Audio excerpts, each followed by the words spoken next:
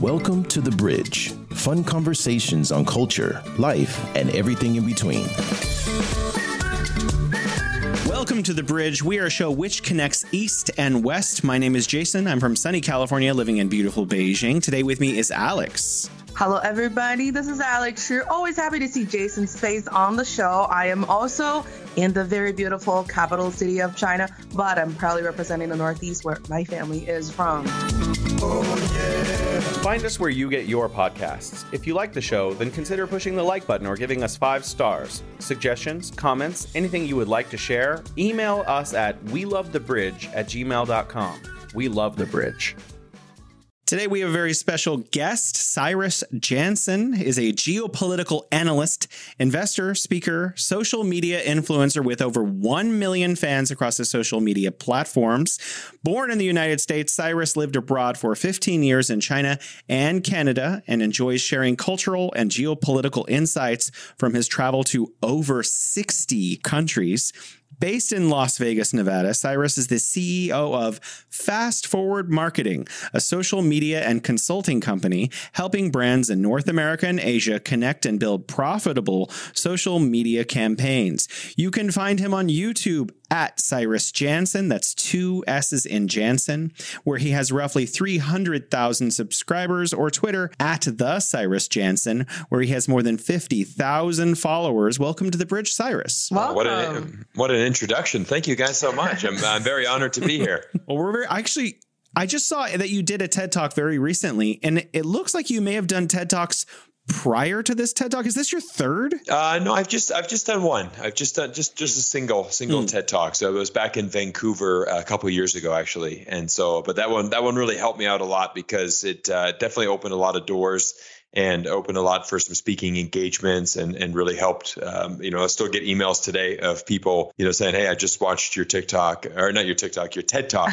and I just watched your TED Talk and I really enjoyed it." So it's been a very nice thing to do and been very rewarding. Cyrus, you teach golf. I think if I understand correctly from watching some videos, you came to China to be a golf instructor originally. Could you tell us about that? Yeah, absolutely. So the amazing thing is my China journey started a few years ago now. I mean, in 2006, I was getting ready. I was getting ready to graduate university. I went to school at Florida State University. And at the time, we had a business program, and you could also major in golf management, professional golf management, as we called it, PGM.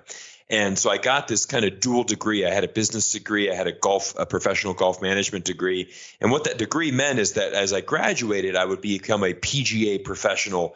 And the PGA is essentially like your license to teach golf and work in the industry as a professional. And I had an amazing opportunity to go to Shanghai. And that was my first job after graduating. So 2 weeks after graduating university, I bought a one-way ticket to Shanghai.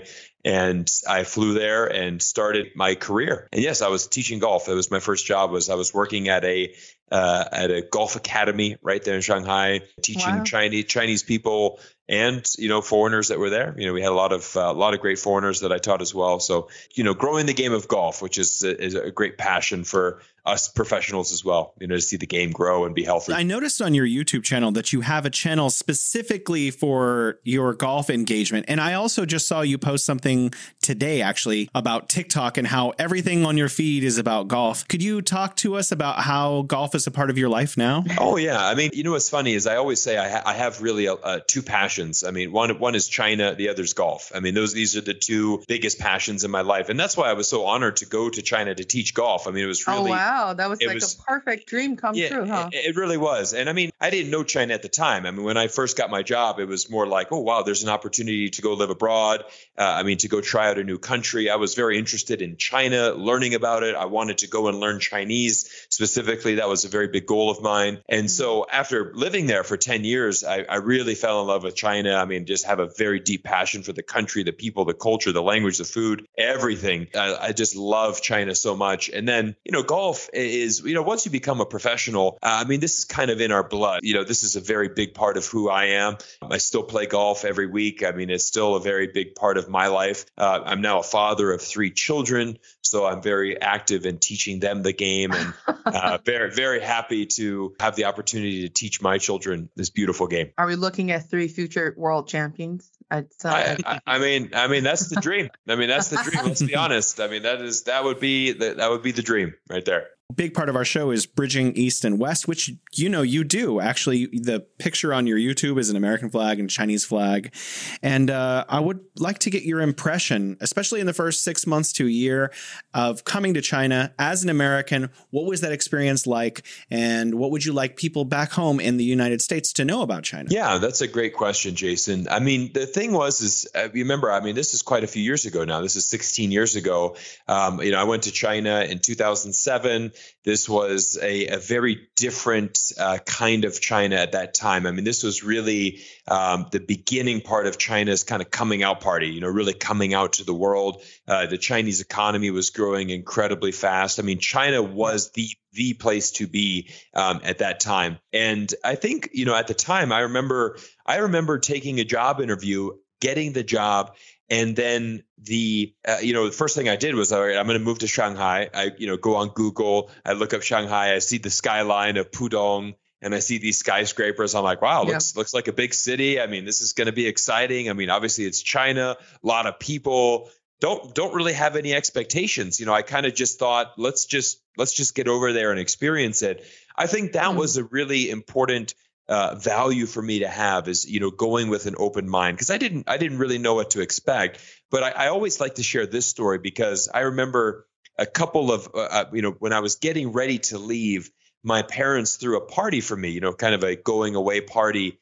And I remember my 2 neighbors had asked 2 very funny questions, and it really shows you kind of an insight into what most Americans thought.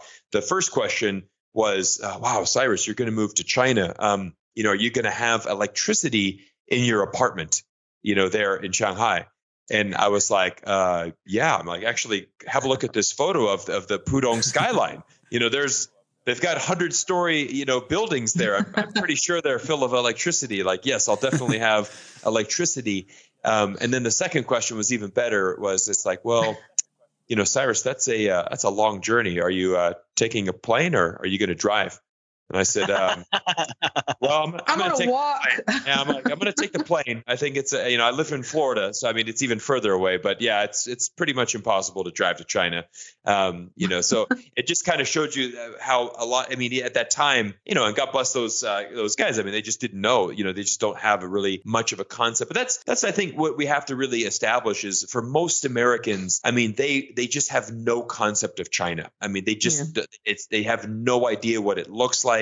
It's just they can't even really begin to comprehend what China is, what it's like, even people.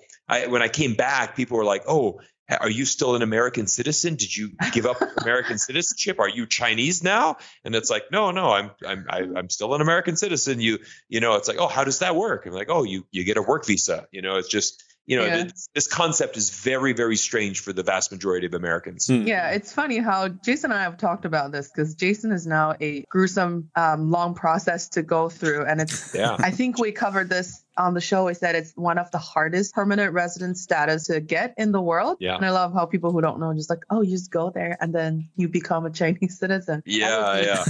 I know. Yeah, that's pretty much impossible. Obviously, I do know a couple people that have acquired Hong Kong citizenship, which is there's a pathway. It's very rare still. It's not common, but I don't think anybody could get a Chinese citizenship. That'd be pretty hard. That. Yeah. But congratulations, Jason, on being the green card holder. Now that you point that out, that's really interesting. If you get a Hong Kong passport, what happens in 2047? You just automatically become Chinese? Yeah. We have yet to see what's going to happen in 2047. It works great, the system right now, right?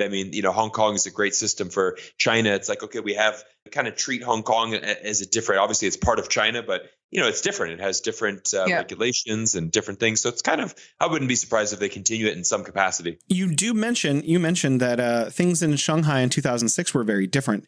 Like, what kind of evolution in China did you witness during your time here? Oh, I was so blessed to be in China the years that I were, because we saw really an incredible transformation. I arrived in January 2007 in Shanghai. And at that time, right, I mean, China's getting ready to host the Olympics in 2008. Yes. So, I mean, we're roughly 18 months away from hosting the Olympics in Beijing. At that time, I remember there were 4 subway lines. I know maybe it was about 6. I think there were 6 subway lines. I think subway lines 5 and 6 had just opened in 2006. So they were relatively new. I'd say they had opened within the first, within 6 months of me arriving there. So kind of the buzz in town was like, hey, we've had 4 lines for a while. Now we've got 5 and 6. And by the way, here's the plan. And it's like, yeah, we're going to have, I think there's got to be close to 25 or 30 lines now in Shanghai. I mean, I know it is the world's longest in terms of kilometers. It is the world's longest and most comprehensive subway system. And it just connects everywhere. I mean, it's incredible, the subway system in Shanghai. And so, I mean, I always say it was a great time to get there because when we arrived, we had the Olympics about 18 months after. 2010, we had the Shanghai Expo, which was amazing for the city. I mean, that really transformed the city. It developed an entire section of the city that was pretty much underdeveloped into there. They turned that all into amazing housing. The amazing thing with the Expo is most of these Expo sites have a tremendous amount of waste after that. And really, Shanghai did a great job in repurposing so many of the buildings that were built, these special exhibits. Again, these exhibits, they last for 6 months. And then what do you do with them? A lot of them, they basically took the materials, either recycled them or repurposed them or converted that into some type of housing or museum. It was an amazing thing for Shanghai. I mean, it really was. The theme of that was better city, better life. And you could see the government and people just saying like, hey, we need to modernize. We need to bring Shanghai, make it even better. And it was really an incredible time to be there and witness that. Now, I mean, you go back coming up on 3.5 years since I last visited Shanghai. It was September 2019. So it'll be 4 years, this September was my last time. But I remember, I was living in Hong Kong, for many years as well. And I'd go back from Hong Kong to Shanghai and, I'd been there, 6 months had passed and I'm like, wow, look at all the developments in 6 months. I mean, there's just such an amazing energy and the way things are built and just the cities are expanding. I mean, Shanghai is a world-class city. I would put it in a very elite group of cities, like New York, London, Shanghai, Paris. I mean, it's in the top tier of cities in the world. Very, very long answer, but I'm very passionate about it. Well, certainly with the subway apparently has more exits than Beijing. And I was reading about this recently, but I was thinking, is that more efficient or less than efficient than Beijing? Sorry, Beijing thing. Yeah, we're not trying to make it rivalry, but yeah, I'm sorry if Shanghai is not as good as Beijing. If it's okay. Oh, a nice little shot there. I know. There's always that rivalry between the Beijing expats and the Shanghai expats, and the Chinese as well. Lovely. Right? Shanghai is a very lovely town to visit. So you are the CEO of your own company. Can you tell us about your transition into that role, your company's mission, and what you guys are doing? Yeah, absolutely. So, I mean, the big thing that we really focus on is social media. So, I mean, I've been involved in social media really for almost the last 10 years. So, I mean, we were, when I was working in Hong Kong, we were helping companies out run their social media platforms. So social media has really been, something that I've been very, very passionate about, really enjoy doing. And, so we've been involved in a lot of campaigns. And now we work with a lot of companies really trying to one thing is really advising them in a strategic way. How do you create these social media campaigns that are engaging with your customers, that, have the ability to build your brand and really create that value for the customer? Because I've noticed a lot of companies, and we do a lot of work. Given my golf background, we have a lot of clients in the sports industry, and so much of that is, how do we showcase the value of our brand, but also provide value back to our customers, and how do we engage, with these customers? So we do a lot of, strategic outlines for them, kind of the best practices, and really kind of giving you a content map and helping you understand this journey and how to create valuable social media campaigns. In addition to that, we do a lot of working with influencers, helping companies connect with influencers. And that's something that I'm very passionate as well. I do that both on my China channel as well, and also in my golf channel, working with a lot of brands and helping them come up with creative campaigns to help them tell their stories. So I always like to say we help brands tell their story to the world and really help them get that message out. And right now, marketing in my mind is really social media. If you're not doing social media marketing and connecting with influencers, it's very, very difficult to kind of do other kinds of marketing. It's especially for your smaller companies. If you're like a Coca-Cola or, you have that kind of marketing budget, obviously you can look at some traditional media like TV commercials or things like of that nature. But so right now, so much of it is on social media, and it's exciting. We live in an amazing time of the world right now in social media. You're listening to The Bridge. I just wanted to, because there are a lot of people, and then apart from you, Cyrus, I also know other foreigners who lived in China and who actually started their own business. And again, I feel like Jason and I have come to this point where we've basically covered every single topic of expats living in China, from like their professional life to everything. And so for people who have been living here for a while and they understand kind of the landscape of a business, how business operates here in China, I guess, could you share your initial idea of why you wanted to start a business, and just a little, not encouragement per se, but just kind of little insight on, if you want to start a business as an expatriate living here, what would you expect, and what kind of advice or what kind of information you think they will need firsthand to go about what they wanted to do? Yeah, I think, I think being an expat in China is an amazing opportunity, because I feel that your career path in China is accelerated much faster than it is in the Western world. And I know, for example, when I went to China, I started off as a golf teacher. So I was basically an entry-level golf instructor. But within 2 years, I was given an opportunity to become the head golf professional at the #1 golf course in China, which it's called Sheshan International. It's in Shanghai. It's a very prestigious golf club. And, and so at the time I was 25 years old and the head pro at, a top 100 course in the world. Now, there's no way I could have gotten that job in America. Zero chance. No 25-year-old is getting a job at a prestigious golf club at age 25. But because you're in Shanghai, you can leverage things so much better and so much bigger, especially being American, being, a golf professional. I've learned Chinese by that point. So I was able to speak and communicate in Mandarin, which was very beneficial for that job. So that I was able to really leverage. So I think, now how do we apply that to starting a business? I think, living in China, you have a very unique set of experiences. You have a very unique set of opportunities. And so I think it's really about learning how to leverage that. And I think that's where people, I've because you're in such a fast-paced environment being in China, I think that really helps you out as an entrepreneur. And I think that's, and I love about China as well is there's such a hustle culture in China. And it's so alive and well. People are constantly hustling. People are starting side gigs. They are, always really interested in this. And that's something that obviously, if you're going to start a business, you laugh because there's kind of this famous meme online where it's like, I didn't want to work, a 9 to 5. So I started my own business. Now I work 24/7, It is that, it's a popular meme, but it's also, when you're a business owner, you have more pressure. You have, but there's also a lot of excitement too. So I would say for expatriates that want to start their own business, my thing is look at your experience in China. Notice your career path, because most likely it's accelerated faster in China than it would have back in your home country.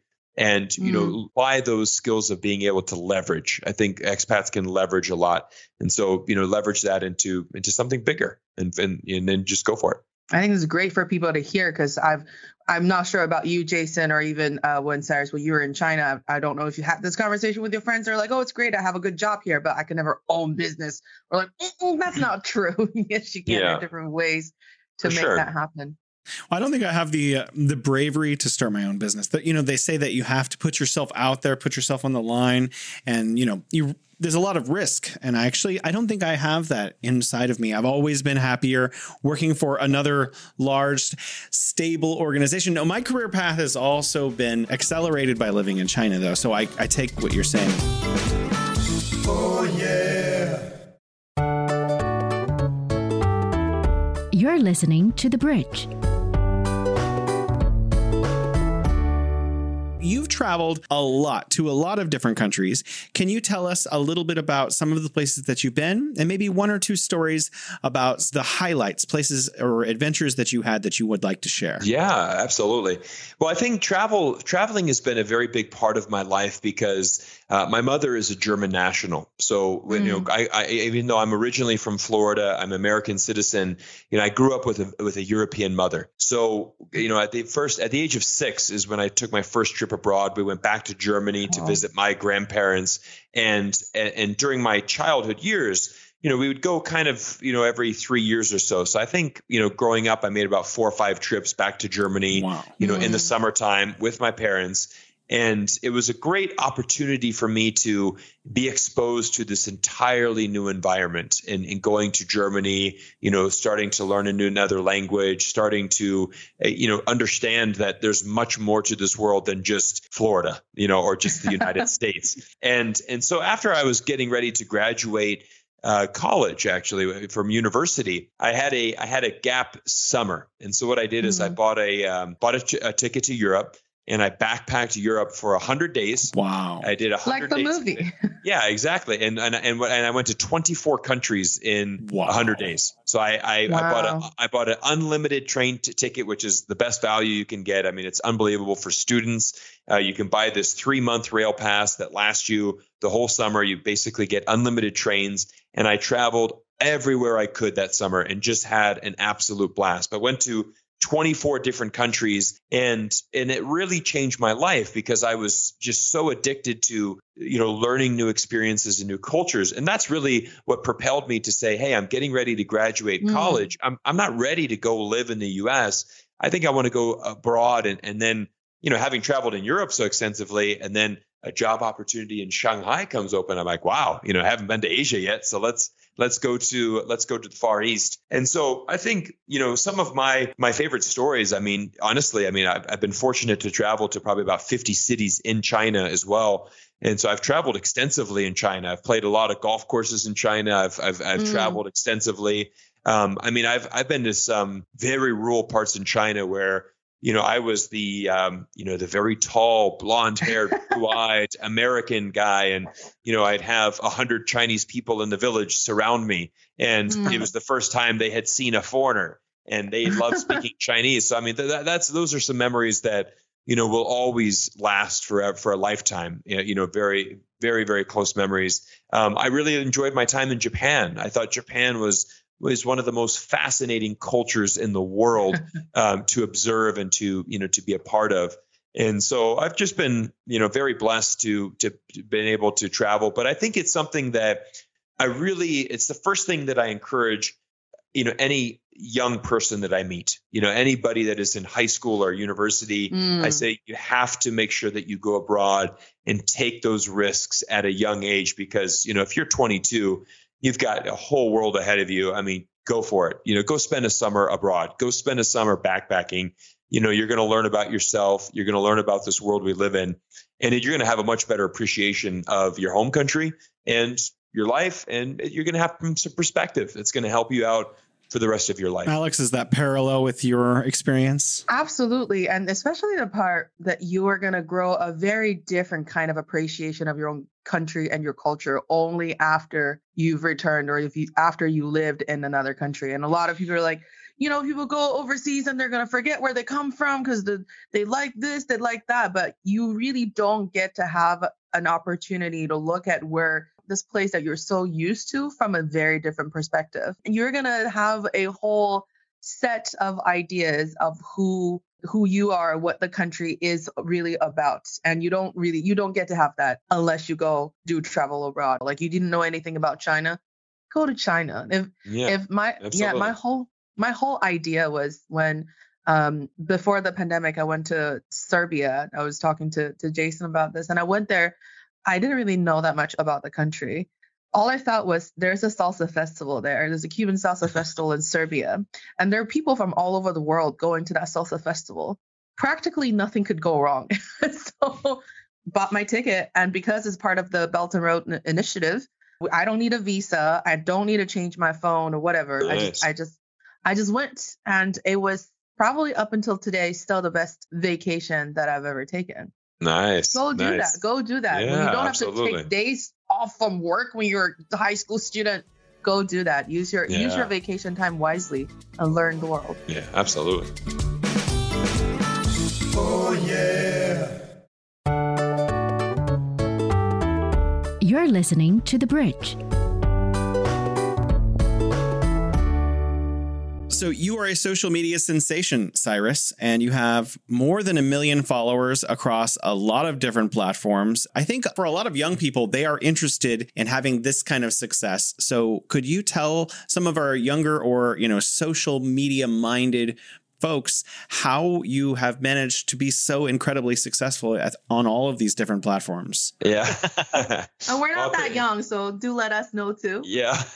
Well, I appreciate you're very kind with your comments. And, I think it's, again, I've had a passion for social media. I enjoy, creating content on the platform. I think the key thing is you really have to, find a message that you're very passionate about and really find your purpose on social media.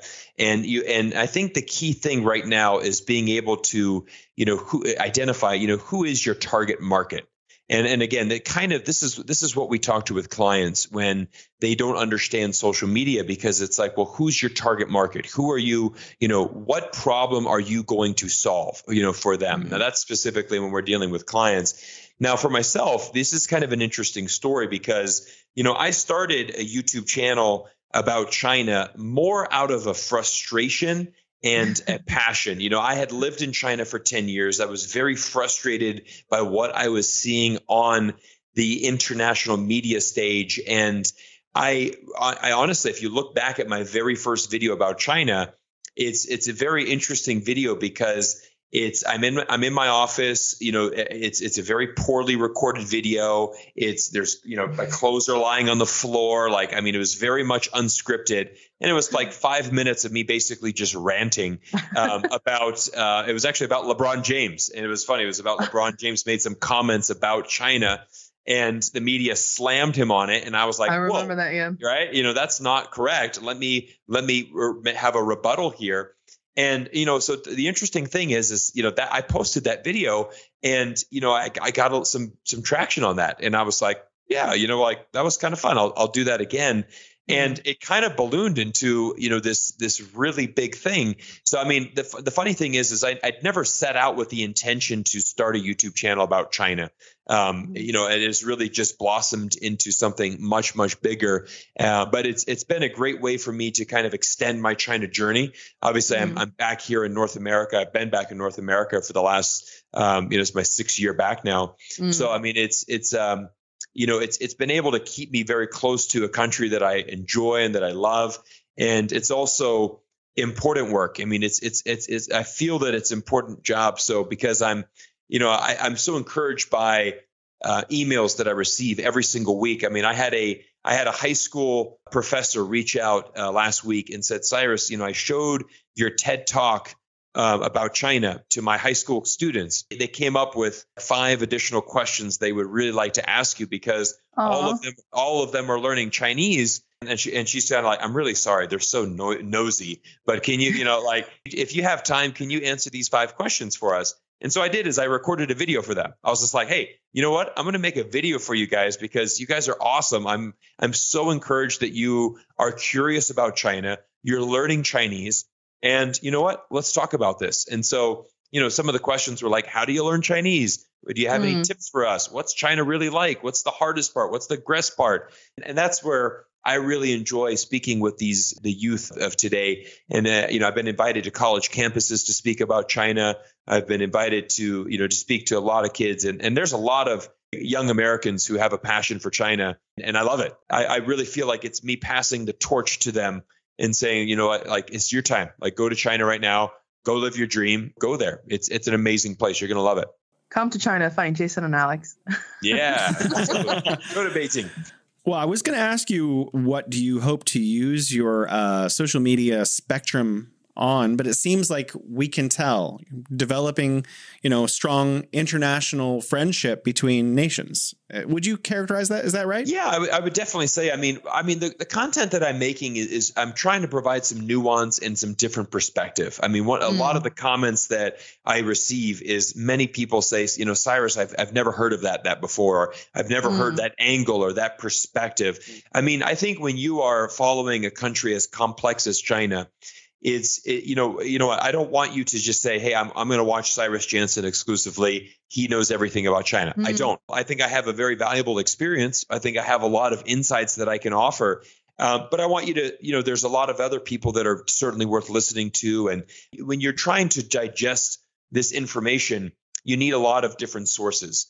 And so I think for my content is I really want to help educate more people and have a little bit of different perspective. Like right now, for example, I'm making videos about China's Belt and Road Initiative because number one, it's almost impossible to find anything positive about China's Belt and Road.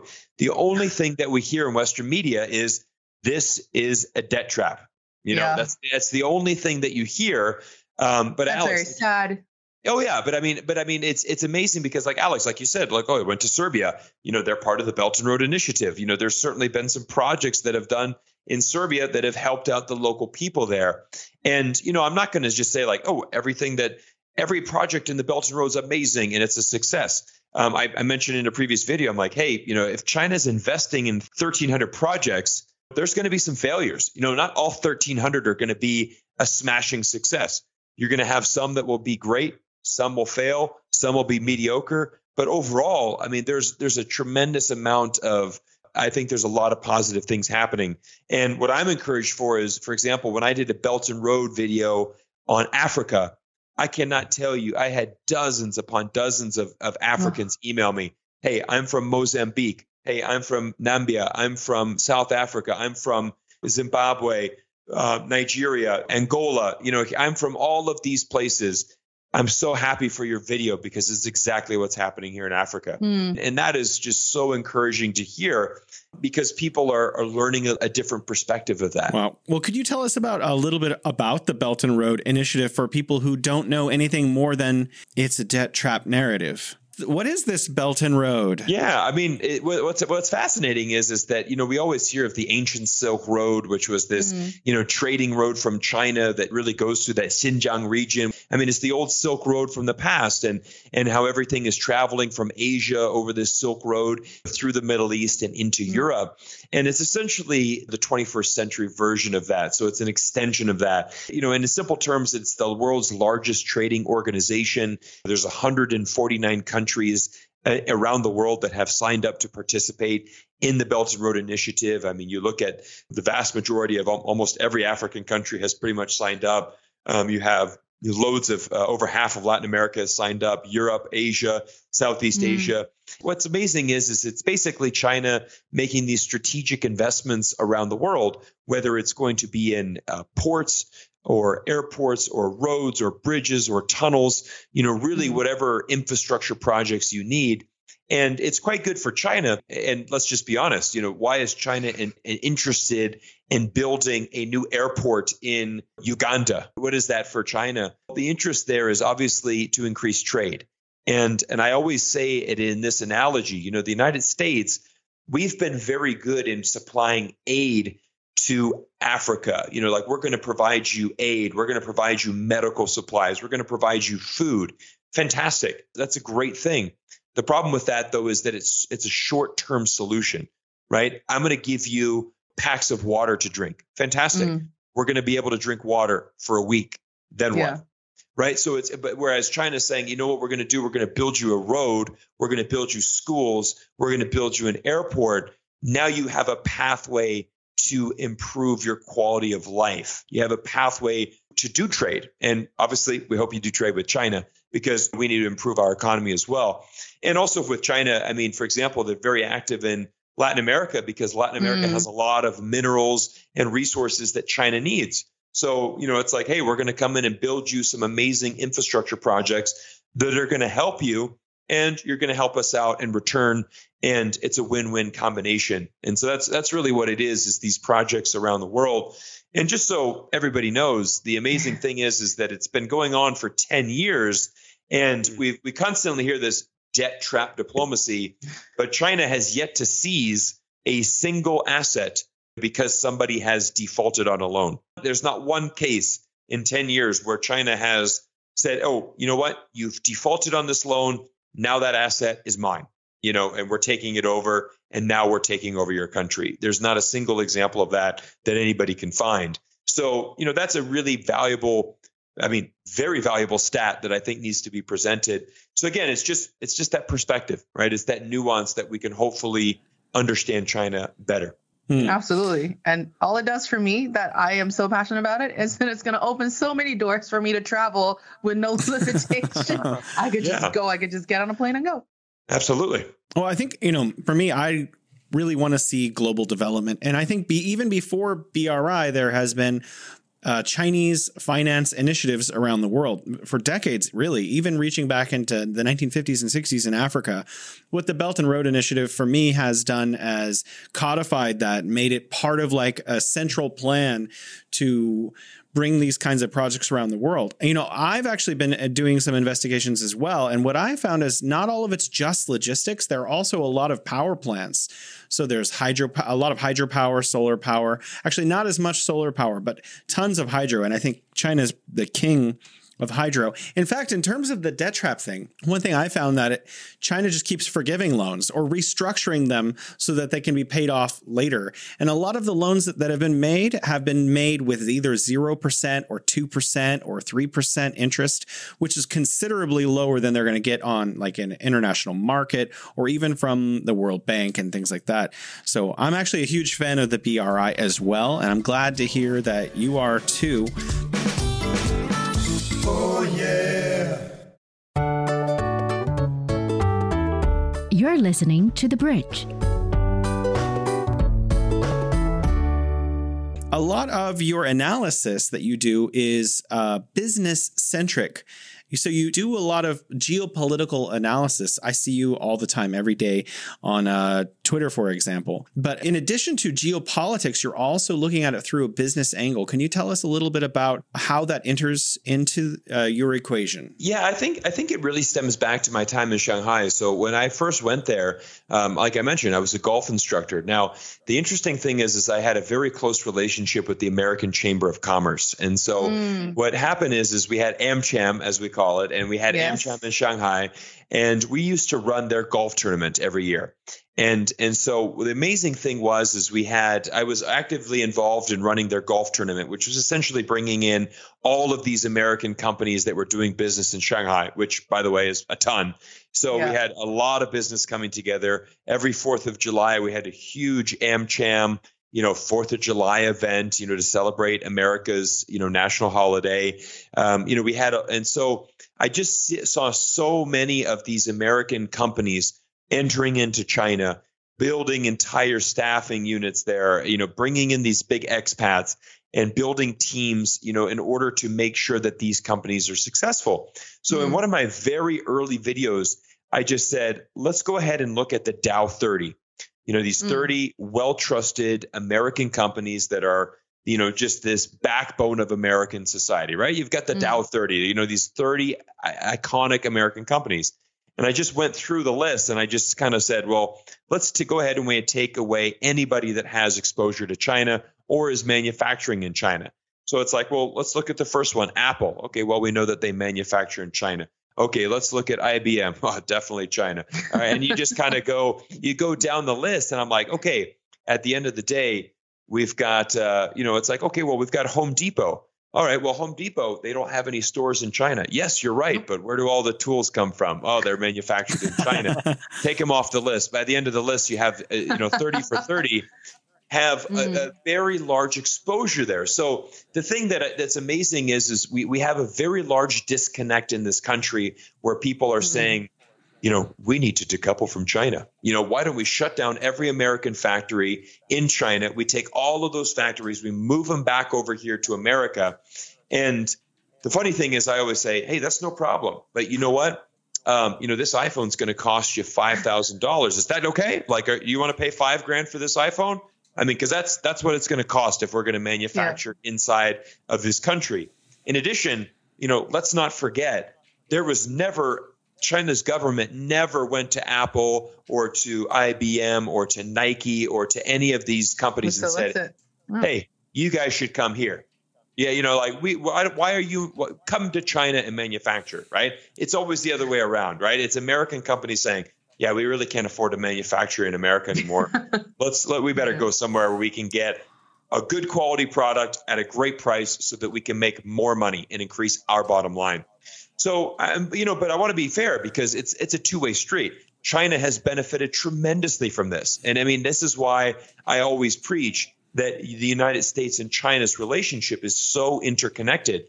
And so decoupling, honestly, it's such a myth and it's so illogical. I mean, there's just no way that the United States could, even if they wanted to, they can't because, it's so entrenched. Our economies are so entrenched with each other, and it's really a win-win for both countries. And this is the amazing thing. I read a stat today on Twitter where it said basically that I think even with 25% tariffs, the last few years, the U.S.-China trade is basically, it hasn't gone down at all. Right, 2022 was the largest amount of trade. So we have historical tensions between U.S. and China. We have tariffs between U.S. and China. But yet at the same standpoint, our two countries are doing more trade than ever before in history. Right? I can't disclose any information on this project my friend was talking about, but he has a couple companies here in China, and currently he's striking a deal between his company, a Middle Eastern company, and an American university, where the American university is paying for majority of the budget for that project.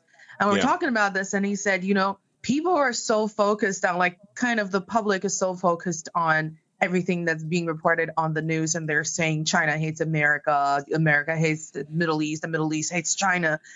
In reality, the three places are working together more than before, and none of that whole news coverage is getting in the way of any of the deals that are being negotiated and being signed at this moment. So I guess this is a question for all of us to think about. And I think Cyrus and Jason, if you both have any ideas or any tips on how do we help, or how do we kind of steer people to the direction where you don't think of the China-U.S. relationship or any really bilateral relationship between two countries, where you don't really get swayed by political news or these tensions in media. Like, how do you, for example, still kind of tell people, hey, you should still know a little bit more about China, even with everything you're believing in the media that's mostly negative about this country? Like, as an American person, I guess, how do you approach that conversation on that topic? Yeah, I would say that it really comes down to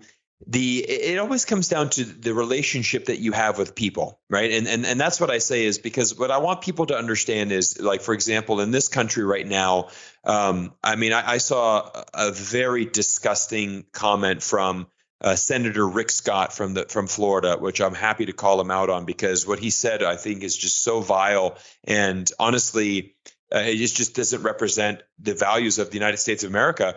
But he said, every American, must understand that, that China is our enemy right now.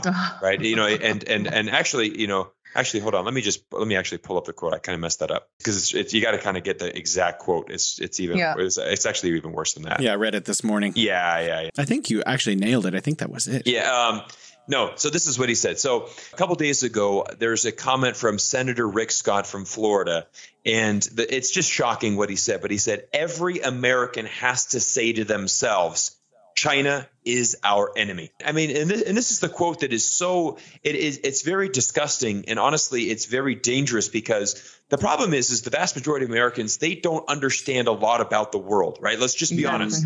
Let's call a spade a spade. The vast majority of Americans, they don't travel the world. They don't have a passport. They do not understand. So they're not going to be able to understand the difference between, for example, if you don't like the Chinese government or you don't like China or Chinese people, if you want every American has to say to themselves, China is our enemy, what do you think this person's going to think when they see a Chinese person? Of course, they're going to be, they're going to discriminate, or they're going to be angry, or they're going to potentially, hate them just because of, because they're Chinese. And this is a very, very dangerous road that we are going down. But the reality is if I've lived abroad for 15 years and I just relocated back to America last year. And since I've been back, I tell everybody, hey, I'm in social media. I make videos about China. And I used to live there for 10 years. And every American that I've personally met, there's not a single American that I've met that I cannot sit down and have a conversation with them.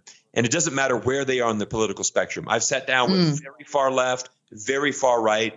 And I've been able to tell them unique things about China that they've been like, wow, really? Like, that's what China's like? Oh, that's amazing. Like, Cyrus, I value your opinion because you used to live in China. Like, I didn't know that about China. That's pretty cool. Like, that's awesome. So, I mean, because it's always that thing. If you get a chance to speak to somebody from China, or you get to speak to an expat that's lived in China, you're going to have a different perspective, And so the people that really hate China the most are people that have never been there and that have no insights into the country. And so, I think that's really how we get it, is just more conversations and more connections and really getting to know people on a more personable level. Well, if I get to answer the same question, well, firstly, I agree with everything you're saying. And I would say more Americans need to come back to China. So for the last few years, we've seen a lot of expats draining out of China because they wanted to go home maybe for Christmas, but it was difficult to get back. So they just stayed abroad. I think, like what Cyrus was saying earlier, 30 minutes ago, we need to just get as many Americans to come over, have people-to-people exchanges, come to universities, get, entry-level positions.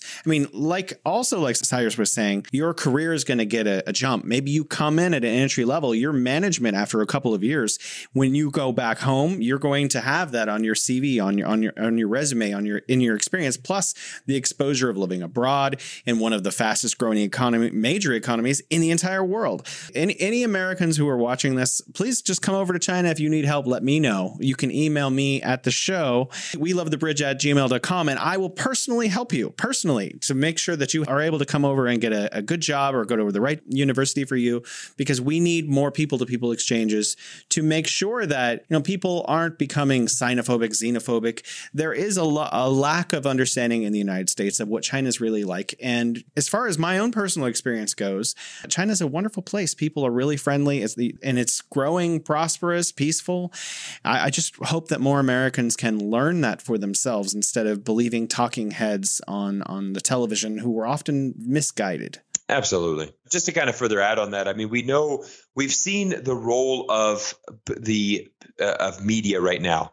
And I honestly believe that our media here, the goal of the media right now is really to divide people and to create, and we know this, right? Negativity sells. Right. Negativity sells. You turn on the news. No one's going to be like, John had a wonderful day at work today. He just celebrated 25 years there and, they had a great party for him. Nobody wants to hear that. It's always going to be negative news and negativity really sells. Fear sells. Yes. This division. And we see that in the United States. Right. I mean, it's you have your left, your right, and they're constantly battling against each other. The media sows this discontent. I mean, when a nation is divided, then you can manipulate people's opinion. And I mean, this is really a very big part of what media is doing right now in this country. So it's where something that I think, Jason, you hit the nail on the head there. Right? We need to have more people come over to China. We need more Chinese people to come to America. We need that. This is where countries get closer, is that interconnection. Alex, since you asked the question, how would you answer your own question? Oh, I have a very short answer. You and Cyrus work together on bringing more people to China. I'll have the conversation. Then after that, I'll take them to Hot Pot and they'll fall in love with the country. There you go. I guess the last question is something that you already answered, but I'm going to ask it anyway, just because you can maybe expound upon it. For our listeners outside of China, what would you like them to know about how China is really like versus maybe what they've heard in media? Yeah, no, that's a great question. I mean, this is actually, when I interview guests on my show, I always end the question, simple thing. I always say, what's one thing you want the world to know about China? Mm-hmm. And I've had a lot of interesting answers, but by far my favorite answer of all time was a gentleman that used to live there for 15 years, a great expat, had a really nice career in China. And he said, Cyrus, what I want people to know about China is that right now in China, there is somebody sitting at a Starbucks drinking a coffee and working on his laptop. There's a grandmother at home taking care of her children. There's a dad, holding his daughter's hand, walking home from school. There's somebody, working in a factory right now, and going to go home for dinner. And that's what I want you to know about China. Like, it's really not that different than everything that's going on here in America. I mean, at the end of the day, and this is what I said in my TEDx speech, I said, having lived abroad and been traveling around the world, we're all chasing the same thing, no matter where you are in life, right? We all value these very important principles in our life, whether it is our family, right? Family's number one, right? We, no matter what culture you come from, I don't know a culture that exists on this planet that doesn't value family, that family's not an important factor in that culture. I mean, all of us, we want to, if we get married, we have children, we want to provide for our families. We want to see the next generation be in a better position than we are. So, I mean, we're all kind of striving for the same thing. And I think the other thing that I really want people to understand is that we have a very big fear of China's government, here in the United States. And, when you live in China, it's amazing how much that you don't really think about the government. I mean, it's not like. It's not like people think like Chinese people, that's all they talk about is like, man, all you must talk about is the communist government. It's like literally nobody talks about the Chinese government. What are we going to do? We're going to go to Hot Pot. We're going to talk about how amazing the food is. And we're going to talk about being in Beijing because it's such an amazing city and it's awesome. And then, so it's like people are living their lives. It's like, I mean, I particularly don't like talking about the U.S. government. If I had friends tonight over for dinner, that's the last thing that I'd want to talk about is the United States government. So it's very similar again to where you go. I don't think Chinese people generally like talking about the government. It's just we've got other things to talk about, right? Like the three of us are going to sit down for Hot Pot. We're not talking about government, whether that's U.S. or China. We're going to focus on friendship. We're going to focus on other in topics. So I think that's really the main message that I want people to really understand. And I think that's what Jason and I kept saying on this show as well, that as many differences as there are between different countries and cultures, especially for two cultures that are so kind of diametrically different from each other, there are a lot more things that we really do share as just people. And we would love for more of our listeners to come to the table and understand that and then bring that conversation to their family as well. And I think if you could just have that understanding, then you'll come to China and you'll be like, okay, I don't like certain food, but that's about it. They're human. They walk on, they're bipedal creatures as well. And then they have families, they have their friends, and they're going to fight with their friends as well. When their friends like, that guy's cute. And then you're like, I don't think he's cute. We're essentially a lot more similar than we're willing to admit. 100%. And that's why I said, I mean, if you don't travel the world, you're not going to understand that. You're not going to get that perspective. I really want more people in this country to understand that. And that's what I'm passionate about. That's why I share what I do about China. But it's also why I have a very open policy. I'll talk to anybody about China. And I love chatting with people here in America about it because the vast majority have no insights. They don't know anything. Mm-hmm. So it's always exciting to share a little bit about, China and the experiences. And hopefully we can make this world a peaceful world. I mean, that's the one thing we need more of, especially right now, is peace. Well, firstly, thank you for joining the show, Cyrus, but also just thank you for what you do. Oh, thank Absolutely. you. Yeah. Right. Jason, Alex, thank you so much. I really appreciate you inviting me on The Bridge. It's been a pleasure spending time with you. Likewise, we hope to have you back in the future as well. Be happy to. Look forward to it. Bye. Bye-bye, everybody.